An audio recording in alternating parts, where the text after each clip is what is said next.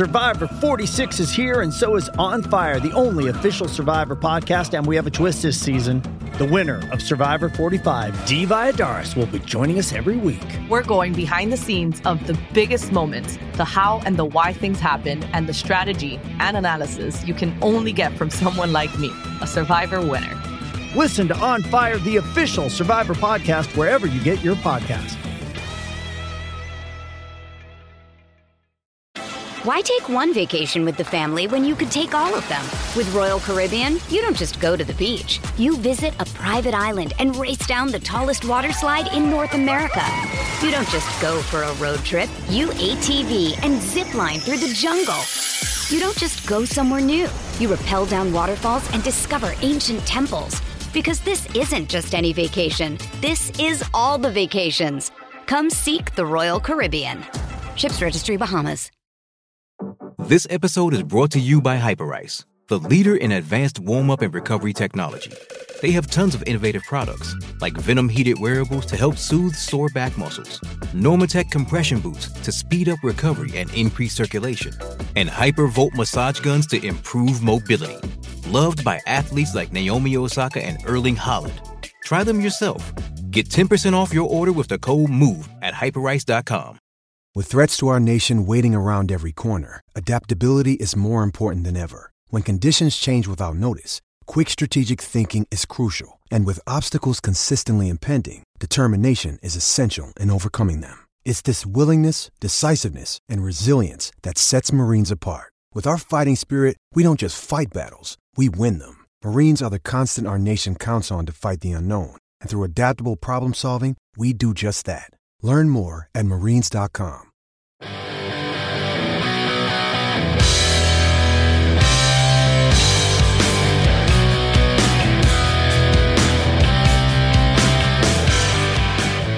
The Steelers are 3 weeks out from the 2023 NFL Draft. But one of the key factors in this offseason is what we should expect from last year's draft picks as they head into their second season. I'm your host, Jeffrey Benedict. You're listening to The Cutting Room Floor. The Cutting Room Floor is brought to you, as always, by the Steel Curtain Network and Fans First Sports Network. Make sure you're checking out all of the podcasts on the Steel Curtain Network. And if you have other teams you like, check out Fans First Sports Network. They may have a podcast for you there too. We're going to go backwards through the draft order. We're going to start at the bottom of the draft and we're going to work our way up to the number one pick. So we're going to start with Chris Oladokun, also known as Sir No Longer Appearing on this team. There are no expectations for him. He didn't make it. It made sense why they brought him in to compete for, a job there. They thought maybe they could trade Mason Rudolph for something, is my opinion. That didn't work out, so they kept him. Either that or Mitch Trubisky wasn't, showing enough. Whatever it was, they ended up keeping Mason Rudolph as their number 3. They did not keep Chris Oladokun. Mark Robinson. Mark Robinson, 7th round pick, but he actually did stick around and he did play some. He was, if people don't know, he was a running back in college turned linebacker and then was drafted. Despite barely playing linebacker, he had some good seasons. He had some good things and he showed some good stuff on film. In the NFL, he showed a lot of what he showed in college. He's very instinctive and aggressive against the run. He's a very good run stopper. In coverage, he generally failed to do, in zone coverage, he failed to do anything until the ball was in the air. Then he'd run, to where it was going. Didn't really anticipate what was going on the offense. Doesn't really read the offensive play well in passing. In man coverage, he was solid, but he didn't play enough to really get tested. In coverage, you will often see a new player that teams aren't familiar with just get avoided. We saw that with James Pierre in his first action in his rookie season towards the end of the year there. teams just didn't throw at him. They didn't know what to expect. He was in reasonably good coverage, and you don't know. You don't know what you're dealing with. You're not prepped for him, so you just don't take that chance. Like, the unknown is scarier than the known. So, you don't have to be quite as good if they just don't know who you are. If you're just good but not, really good, they'll just avoid you. James Pierre has turned out to be not quite as good as he looked when he first started, but pretty good. In the same way, Mark Robinson in man coverage really was untested. He looks pretty good, but I don't know what to expect from him in that area. He wasn't terrible. I want to look at what growth he saw from him in his rookie season. He showed a very quick learning curve in some areas, especially in picking up blocking schemes and misdirection plays. He did pretty well there. In other areas where he seemed completely unprepared, it's not an easy transition from him for college to NFL in areas that he was already behind in college. The run defense, he was not behind in college, and therefore going to the NFL, it didn't take long to catch up. A reasonable floor for Mark Robinson. I'm going to do this with reasonable floor and ceilings. This is not obviously anyone could get hurt. Anyone could, have something bad happen. But I'm sitting there thinking what I expect watching their film next year, kind of a more reasonable range. They could go above or below this, but this is the more likely result. If you think of a bell curve, this is the standard deviation of 1 from the mean kind of curves here. Low-end competitor for butt snaps at the Buck, pretty much what he was last year. Come in against certain teams and have value. Be a number 4 inside linebacker.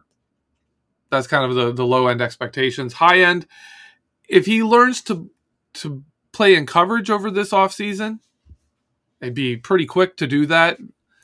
He could be a number 3 inside linebacker with a chance to push for more snaps. I would be very, very surprised if he won a starting job, especially week 1. But I could see him being a guy coming in from an injury or rotating in a decent bit, depending on the opponent you're facing and what kind of sets they're going. When teams go really heavy sets and Mark Robinson in coverage can be on a number 2 tight end, he's a fantastic addition to the field. His competition for snaps and production. Landon Roberts is the big one. Roberts has never been a full-time starter. He is very similar to Mark Robinson in that he's more of a liability in coverage. He's a good blitzer, an aggressive attacker. He is smaller than Robinson, and he also gets fooled a bit, which Mark Robinson did. Very aggressive players tend to attack things and then that it wasn't what I saw when I first looked, and misdirection gets them. Landon Roberts is similar in that I think he is well ahead of Mark Robinson from what we saw of Mark Robinson last season and what Landon Roberts showed us last season when he played in Miami. But can Mark Robinson catch up, in this offseason? That's the question there. Connor Hayward, 6th round pick. He was the number 3 tight end, H-back, moved into the slot. He was not a good inline blocker. He's a willing blocker, but not good inline because his technique and size doesn't have the length of arms, doesn't have the height, doesn't have the size, and doesn't have the technique to block in line. A blocker on the move, he's good. He saw a lot of special teams action. As a receiver, he was quick, and he had very good hands. He was actually second on the team behind George Pickens in yards per target, with very few targets. I think he had 17 targets over the season. He grew as the season went on, improving as a blocker. He also earned both the coaches and quarterbacks' trust. Kenny Pickett threw to him a lot more towards the end of the season, and in some games he was quite valuable. So we will see where he goes with that. That's the question. Where is he going to go with that? As a floor, I think we're going to see at least a slight increase in his usage, more towards what we saw at the end of the year, where you could have games where he gets 3 or 4 targets and other games where he gets 1, maybe 0. but he'll play a little more. If there's no real improvement in the blocking and like the Steelers find a slot receiver, then he's just going to be a heavy set player. You know, when they're doing heavy run power sets, they want 3 tight ends. You know, he could be in on that. I don't see him as a fullback. I know a lot of people are like, well, he's an H-back and he can play fullback. He's a decent blocker. I don't see him as a fullback.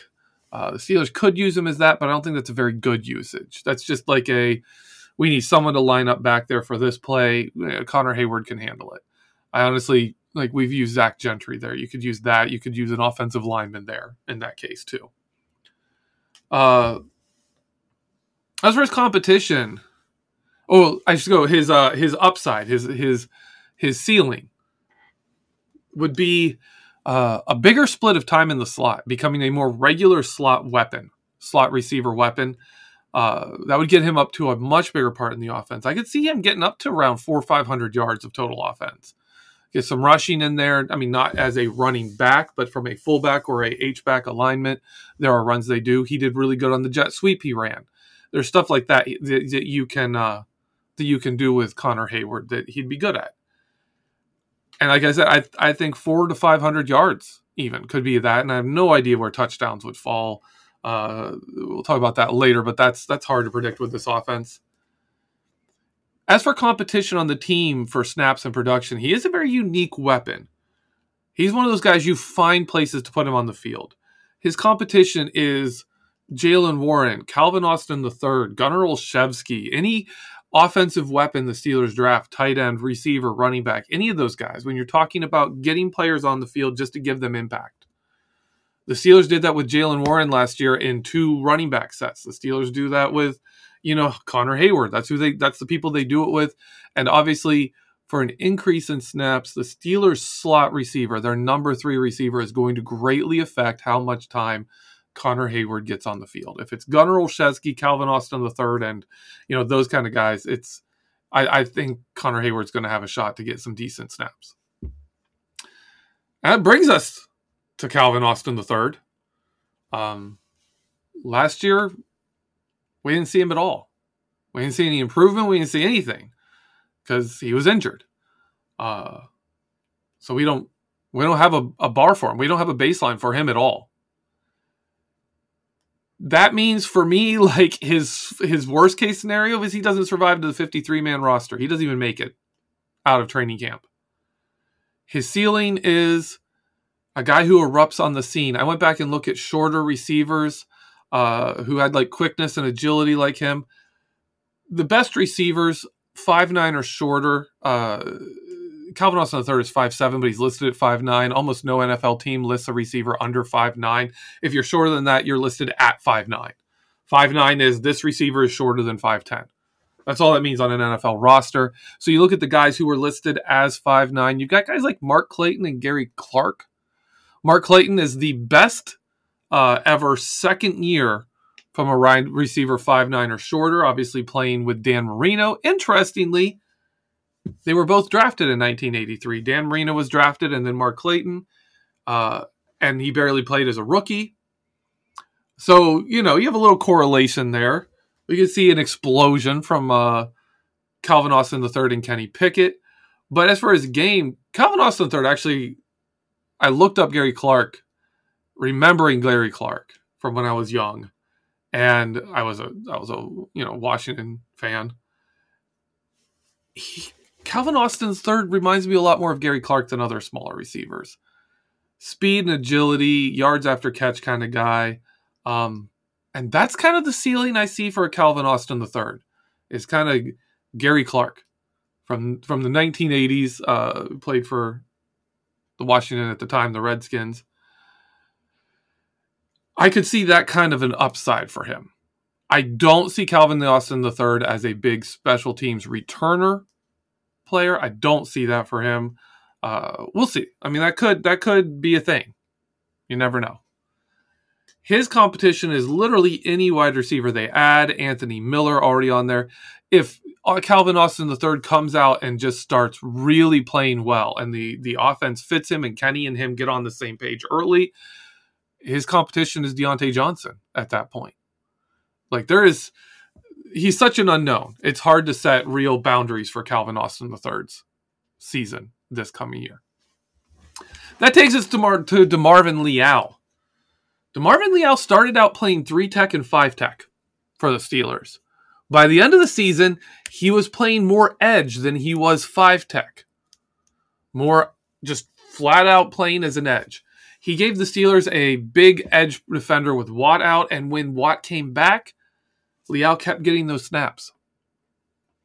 He didn't generate a lot of pressure from pass rush. He was a better edge setter on run games outside. Over time, he showed a better sense of his responsibilities in the defense and awareness. I think that's one of the reasons they trusted him on the edge, is as an edge defender, you have a lot of responsibility. 3-techs, you get a lot of plays where you're just allowed to go, get into the pocket and create trouble, create some havoc. Whereas on the edge, you have to be responsible for a lot more. I think his floor is to see more 5-tech and edge snaps. Maybe add in some more 3-tech, but I think the 5-tech and the edge snaps are a big what you're going to get. Those are, lined up over like near the tackle or outside the tackle. Those kind of snaps is where I look at DeMarvin Leal in college. He was a 4-I, which is just a slightly outside 3-tech.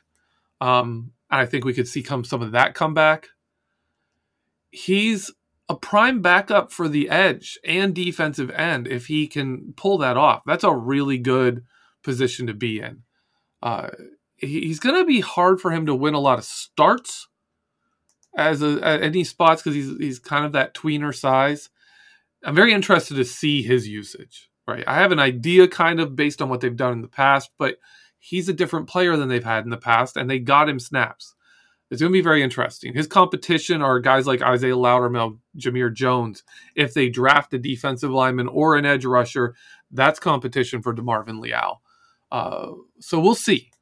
We'll see where he stands. I don't know where to stand on DeMarvin Leal. I really liked his rookie season, but I don't know how he fits in going forward, right? I don't know if that was just last season and they're going to ask him to be a more traditional defensive lineman, if they're going to want him to keep playing on the edge like that and be kind of the number 3 edge rusher and also a 5-tech defensive end. I don't know. I don't know how they're going to use him, and I'm very interested to see that. So for him, I'm less confident in my projection and much more just interested to see what happens. Out of those guys, the guys I'm highest on really making a difference in their second season is Connor Hayward. I think he's a fabulous fit with Kenny Pickett. I think he is a very interesting weapon that is going to create opportunities for himself.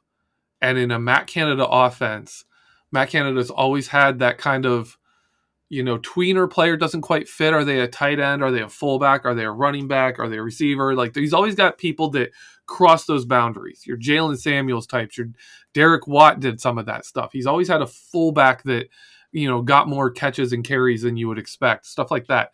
And I think Connor Hayward fits that kind of a role. And that makes him a very nice H-back in the Steelers offense.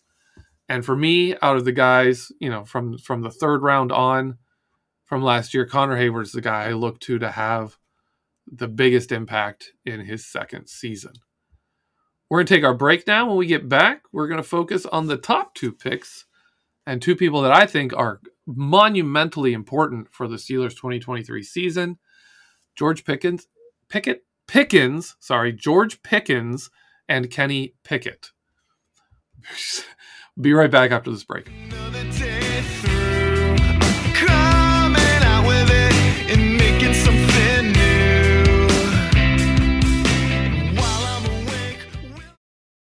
Why take one vacation with the family when you could take all of them? With Royal Caribbean, you don't just go to the beach. You visit a private island and race down the tallest water slide in North America. You don't just go for a road trip. You ATV and zip line through the jungle. You don't just go somewhere new. You rappel down waterfalls and discover ancient temples. Because this isn't just any vacation. This is all the vacations. Come seek the Royal Caribbean. Ships Registry, Bahamas. Hey, Hey, it's Kaylee Cuoco for Priceline. Ready to go to your happy place for a happy price? Well, why didn't you say so? Just download the Priceline app right now and save up to 60% on hotels. So whether it's Cousin Kevin's Kazoo Concert in Kansas City, go Kevin, or Becky's Bachelorette Bash in Bermuda, you never have to miss a trip ever again. So download the Priceline app today. Your savings are waiting. Go to your happy place for a happy price. Go to your happy price, Priceline. Does Monday at the office feel like a storm? Not with Microsoft Copilot. That feeling when Copilot gets everyone up to speed instantly? It's sunny again. When Copilot simplifies complex data so your teams can act, that sun's shining on a beach. And when Copilot uncovers hidden insights, you're on that beach with your people, and you find buried treasure. That's Microsoft Copilot. Learn more at Microsoft.com/AI for all.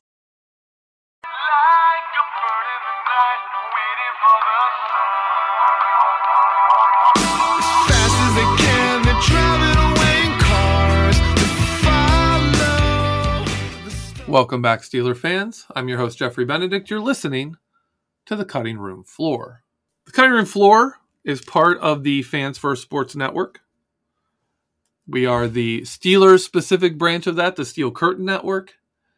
If you have another team, I mentioned this at the start of the show, but if you have another team that you cheer for, college teams, anything you like, baseball, whatever, hockey, check out Fans First Sports Network. See if we got a podcast for you on your other teams, too. And if you're just here as a Steelers fan, make sure you're listening to the rest of the podcasts on the Steel Curtain Network.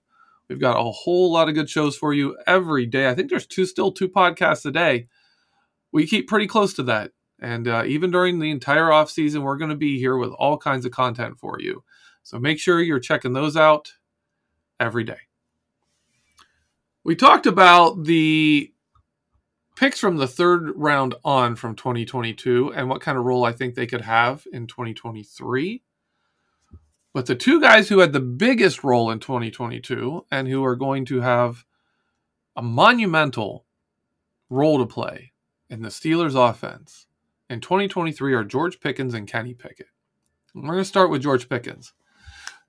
George Pickens started right off the bat getting time on the Steelers offense. He didn't really come into his own, didn't really start producing much until Kenny Pickett took over. Kenny Pickett has a better placed ball with better touch on deep passes.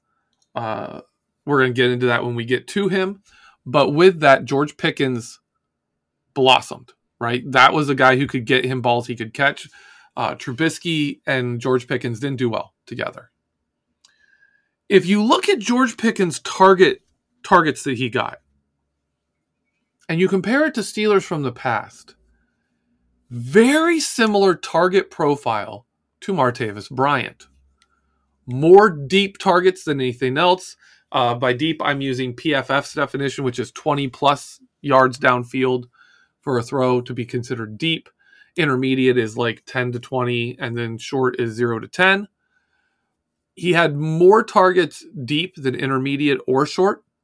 Same as Martavis Bryant used to have, like 2014, 2015. If you look at Martavis Bryant's first two seasons with the Steelers, he was targeted 47 times on deep passes. He caught 15 of them, just under 1/3. If you look at George Pickens in 2022, he was targeted 30 times and caught just over half of them, 16. As far as a deep threat, George Pickens is already more dangerous than Martavis Bryant for catching the ball, which is the biggest part of it, right? If you're throwing a ball 20 plus yards downfield, the big thing is completing it. Because if you catch it, that's a chunk of yards already. You're already moving at least 20 yards downfield, and it's almost assuredly a first down. I think every single catch he made that was on a deep pass went for a first down. So that's the big deal.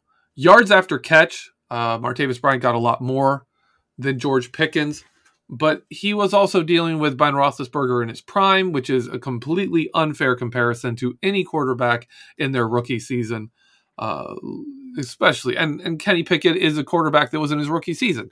You can't compare anyone to Ben Roethlisberger in his prime when they're a rookie. That's not fair to literally any quarterback in the universe. He also had Antonio Brown. So, like Martavis Bryant had a little more space to operate in, but still had a lower catch rate from a quarterback who was a very good deep ball quarterback in Ben Roethlisberger. George Pickens is a Z receiver, like Bryant.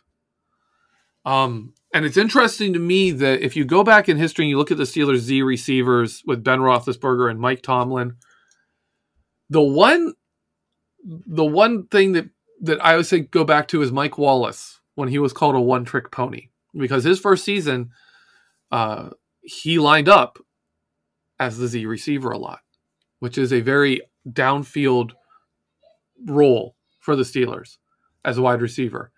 And then Mike Tomlin accused him of being a one-trick pony. All you can do is those deep routes. Well, the next season, one of the reasons they said that, the next season they moved Mike Wallace to the X, which is the more well-rounded receiver, where you run a lot of different routes and you do a lot of different things. We haven't heard that. We never heard that said about Martavis Bryant.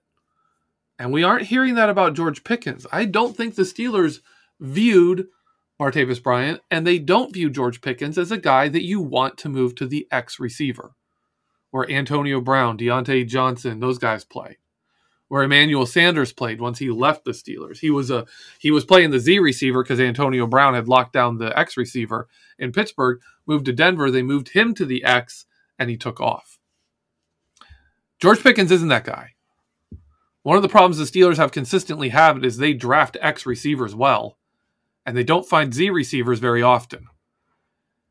For example, Chase Claypool, the Steelers thought they were getting a Z receiver. He wasn't. You watch his college film. He ran a lot of different routes well. He was much better at the X. His production on the Steelers was best when he got to play the X receiver spot. It was worst when he was lined up as a Z receiver, because that's mostly deep routes where he's not good. Claypool wasn't good. And the slot, he was better than he was at the Z. He just didn't fit the position they wanted him to play at all. Let alone, what we think of his overall performance. He didn't fit the position they drafted him to play. George Pickens fits it. George Pickens is a Z receiver. And I think we're going to continue to see him play that because of how they've talked about him and how he plays. His improvement over the season, we saw his route running improve a tiny bit. Mostly the improvement we saw was Kenny Pickett take over at quarterback. And Kenny Pickett and George Pickens were phenomenal together. The problem with George Pickens is he's not a good route runner. He needs a lot of work on his routes. That shows up in, you look at the metrics, he's one of the best at catching contested catches in the NFL, but he had to catch so many of them because he was never really getting separation. His cry, "I'm always open," is, okay, yeah, I get it. You're throw to you even if you're covered because you'll make the play, is kind of what he's going for there. And that stands out. We're going to talk about that more when we get to Kenny Pickett. There's going to be some stuff in there that stands out with him being a good target even when he's covered. But if he is going to get more involved in the offense and get more targets, he's going to have to run routes better and actually get open. The last thing I want to say about him from last season is his effort is spotty. There's times he gives great effort, and there's times he will give up on a play and not finish the play. Sometimes before even really understanding where the quarterback is and where the play is in the progression. He is not a high football IQ player right now. He needs to put in the work. And while it's easy to say, yeah, well, now he has a chance. I always like to give people a chance because in college you're very limited. In the NFL, no one's telling you have to stop watching film. Nobody. Nobody's going to tell you can't work out with the coaches in the NFL. Nobody's going to do that. You can always work more. You can't do that in college. So, where do I see him as a floor in 2023? look at who he was at the end of the season. You know, a guy who pulls in big catches, makes a few downfield catches a game, tough catches on back shoulder throws and intermediate passes for first downs, makes good comeback route catches. It's valuable. That's a, mid 2010s Z receiver in Todd Haley's offense kind of a role. And that's fine. That's fine. If he's a second round pick, if that's all he ever is, those big catches still matter. That catch rate downfield being over 50% is incredible. If him and Kenny Pickett keep that up, the rest of it doesn't matter too much. He will be a really valuable receiver. His high end for year 2, to me, is Anquan Bolden, Odell Beckham Jr. type stuff. If he had some route running, and not a lot, he doesn't need to be Antonio Brown. He doesn't need to be Deontay Johnson. He uses his body well to block the catch. He has incredible hands. He doesn't need to be a great route runner. We saw with Juju Smith-Schuster, he had more nuance and body control and hands than he had, agility in his route running. He didn't do these crazy fakes and all this stuff. It was much more nuanced. It was much more where I am in position to the defender and how I protect the ball from the defender. That's also route running. If George Pickens can do that a bit, he's going to be great. But what we really need to see is him executing routes consistently, because that is a big deal. If you're running a slant route, you need to be at a certain spot at the same time, at the same spot, the same time, every time. They showed that once with Antonio Brown where he ran a curl route and he ran it with a blindfold on multiple times. He was within hundredths of a second of arriving at his point where the ball was supposed to come to him, and within like 4 or 5 inches of his previous times running it. That's execution. The quarterback knows I get the ball to this point on the field at this time, and my receiver is there and he's going to make the play.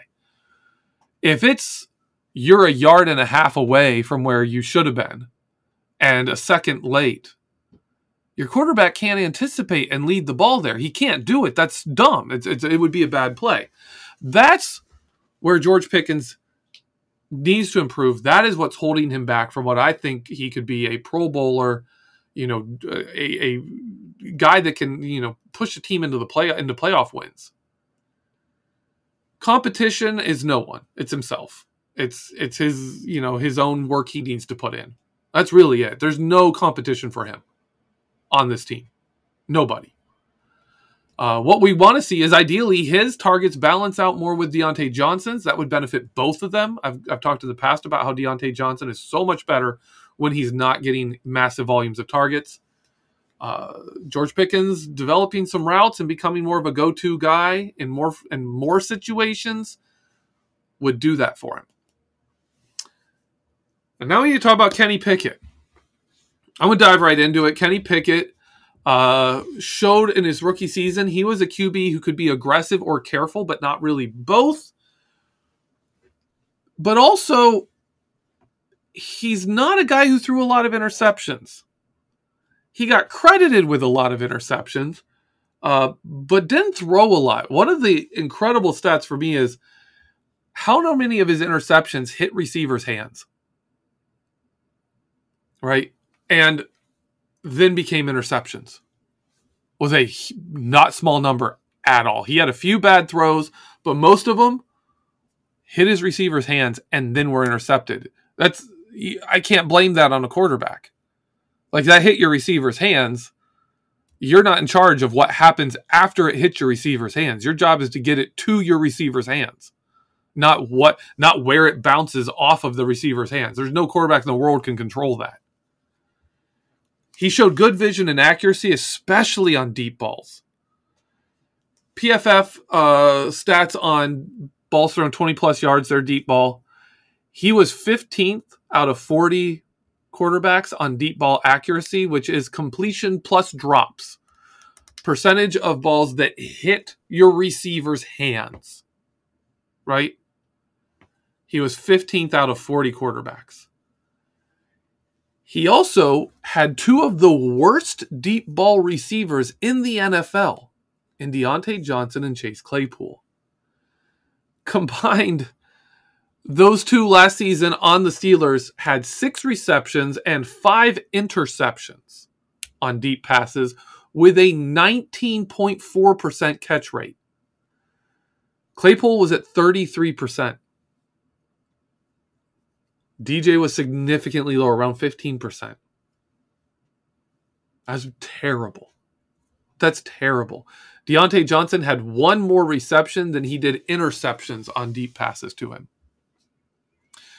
Chase Claypool went to Chicago when he was even worse. His catch rate dropped to 18% from around 33%. And he had 2 catches and 3 interceptions instead of 2 catches and 2 interceptions in Pittsburgh. It wasn't Kenny. He was even worse when he went to Chicago. If you look at overall passes, Kenny Pickett for PFF rated him 8th fewest turnover-worthy plays. That's tied with Tom Brady. That's ahead of guys like Aaron Rodgers. A lower turnover-worthy throw rate percentage-wise than Joe Burrow in his rookie season. Right, Kenny Pickett is not... It's when I watch the film, I'm using PFF stats here because I can't show you film. On film, I would argue it is more about Deontay Johnson and Chase Claypool. The interceptions is more a Deontay Johnson and Chase Claypool problem than it was Kenny Pickett. And the stats, the advanced stats, say the same thing. For what Kenny Pickett we should expect from him, he at the floor is a game manager. Let's say Deontay Johnson and him don't improve. They don't get better together because they were terrible last season. The two of those together were terrible. Let's say Pickett doesn't grow. Pickens doesn't grow as a player. His usage doesn't expand. You'll see the same Kenny you saw at the end of last season, a game manager. For his ceiling, if he and Deontay Johnson get on the same page and can be producing at least, like late career Ben Deontay Johnson, that's a big deal. That's a lot better. Even that is a lot better than what they saw last year. If he can be as good with Deontay Johnson as Mason Rudolph was, then Deontay Johnson is back to being a Pro Bowl level receiver. If you see that, you see Pickens get an expanded role that helps balance his targets with Deontay Johnson. That's going to help Deontay Johnson. You see somebody, Connor Hayward, a new receiver, Calvin Austin III, somebody come up and build up a rapport as a down-the-line target, number 4 target behind Pickens, Deontay Johnson, and Pat Freiermuth. You could see him start heading towards, not getting there, but heading towards the category right underneath Mahomes, Burrow, Allen, even a Herbert. He could be in that kind of discussion. The big thing is he's got to develop that kind of what we call Wi-Fi with his receivers, where they just are on the same page. A lot of that has to do with consistent route running and experience. Knowing how this player runs routes, knowing how that route is going to change if they're jammed, and being able to still get the ball to the spot on time to that receiver, even as their route has to change. For Deontay Johnson, they just need experience together. They need to get on the same page. Those two did not know how to play together. For George Pickens needs to get a consistent route running down so that they can show that. Kenny Pickett and him had that Wi-Fi, but it didn't matter because there's a lot of routes you just couldn't throw to George Pickens because you didn't know where he was going to be at what time. You can't lead a guy when you don't know where he's going. The biggest improvement, I think, will come in the red zone if these things happen. Because in the red zone, it's much more cluttered. That Wi-Fi is much more important, knowing where your receiver is going to be and being able to hit those smaller windows. That is where the Steelers really struggled last year, and that is the place where you could see the most improvement. especially with Deontay Johnson. Deontay Johnson, with his ability to shake coverage and create small gaps in separation, should be a very good weapon in the red zone. But him and Kenny Pickett need to get on the same page so Kenny can hit him on those plays. Whether or not they can, I mean, it's easy to sit here and say this is what they need to do and they should be able to do it. Are they going to do it? I honestly think with the upgrades they've made on the offensive line, we're going to see this offense step up even more than they did the end of last season. I think people will still look at total scores, and I expect the Steelers to try and control the clock, drive down the number of possessions, and keep the scores lower. And so I think you'll see a much more efficient offense than a high-scoring one. You'll see one that could rank in the top 10 in points per drive. I wouldn't be surprised if this team ranked in top 10 in the NFL in points per drive and yet was, middle of the pack in total scoring. And everyone will sit there and say, yeah, they're winning because it's low-scoring games. Well, it's a low-scoring game because the offense is dominating the clock and making it a low-scoring game. Like, you can control that. You can control the number of chances the other team has to score on offense, not just on defense. All right, that's our show for today. We are moving towards the draft. Next 2 weeks, we're going to cover, where the needs are, where the holes are, and what type of players to look at different positions. So look forward to that. We got 2 weeks. And when you listen to this show 2 weeks from now, it will be the day before the NFL draft. It's going to be great. Or the week of, at least, the NFL draft. All right. Thank you for listening. Make sure you're checking out the other podcasts on the Steel Curtain Network. Make sure you're clicking over to BehindTheSteelCurtain.com, reading our articles there, covering the Steelers, all your Steelers stuff on podcasts in article form. You'll get it right here, Steel Curtain Network, and at BehindTheSteelCurtain.com. Thank you so much for listening, and as always, have a great week, and let's go Steelers.